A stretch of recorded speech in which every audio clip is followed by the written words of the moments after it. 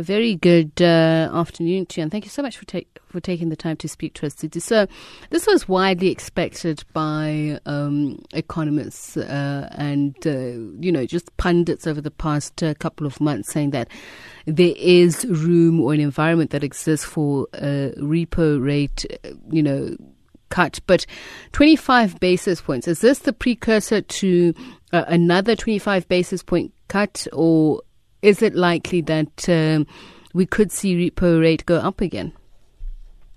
Good afternoon. So I think it's very important to take note of the words the governor said, and he was very clear to say, for now, they've penciled in one increase and two increases for 2020. He also mentioned that where people are fixated on hiking cycles and cutting cycles, that's no longer the case. So he did say it's data dependent, and it completely depends on what happens going forward and what data points we see. So it's a little too early to celebrate. That's the warning word I'm hearing. Completely. And if you look at the data, the last time that inflation was at 4%, the central bank actually kept rates stagnant for a few months, and then they started hiking. So we have to keep in mind that inflation being at the bottom actually means that they'll start seeing it rising in the future. So this is definitely not a signal that in future we'll see many more cuts to come.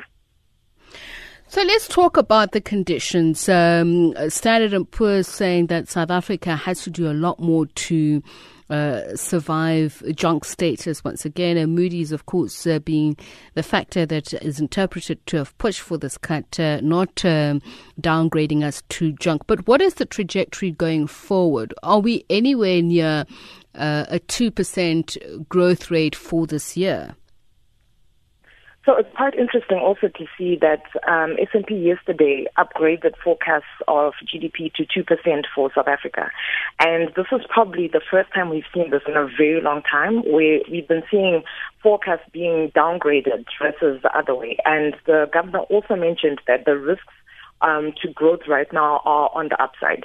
So how we start seeing those numbers going up is all those things that government promised. The government actually has to do the heavy lifting now. And if those things start coming through and confidence returns to markets, you can actually start seeing growth going 2% and potentially higher. So where are the areas we should focus on? The retail sector has improved quite a bit.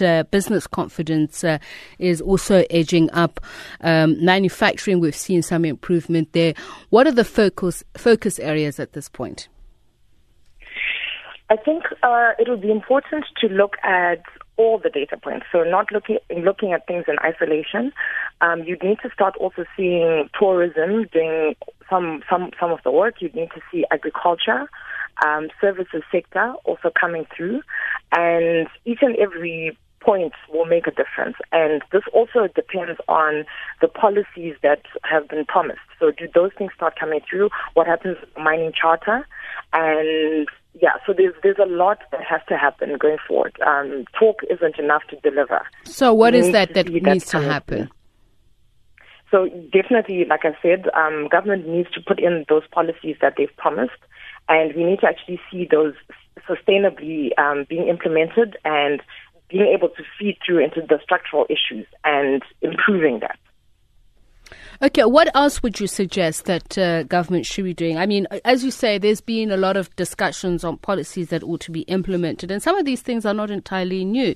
There's also been external factors that have been pointed to as the hindrance to us adopting certain policies and implementing them. So what kind of innovative thinking should we be applying?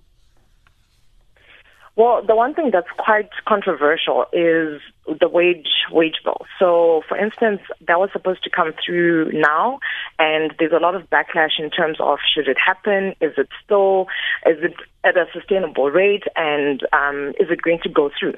The issue with that is it's not just about minimum wage. There also has to be a thinking, and when you talk about innovation, there has to be a thinking around improving and relaxing hiring and firing rules within South Africa. So to make it more attractive for businesses to open and to operate in South Africa, they have to be able to know that if they hire someone, they can let go of that person when conditions change.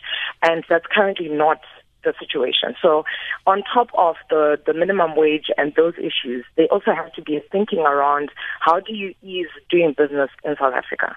Thank you very much for speaking to us and sharing your insights. Tsitsi Hatendi Matika, who's market analyst at Absa Wealth and Investment Management.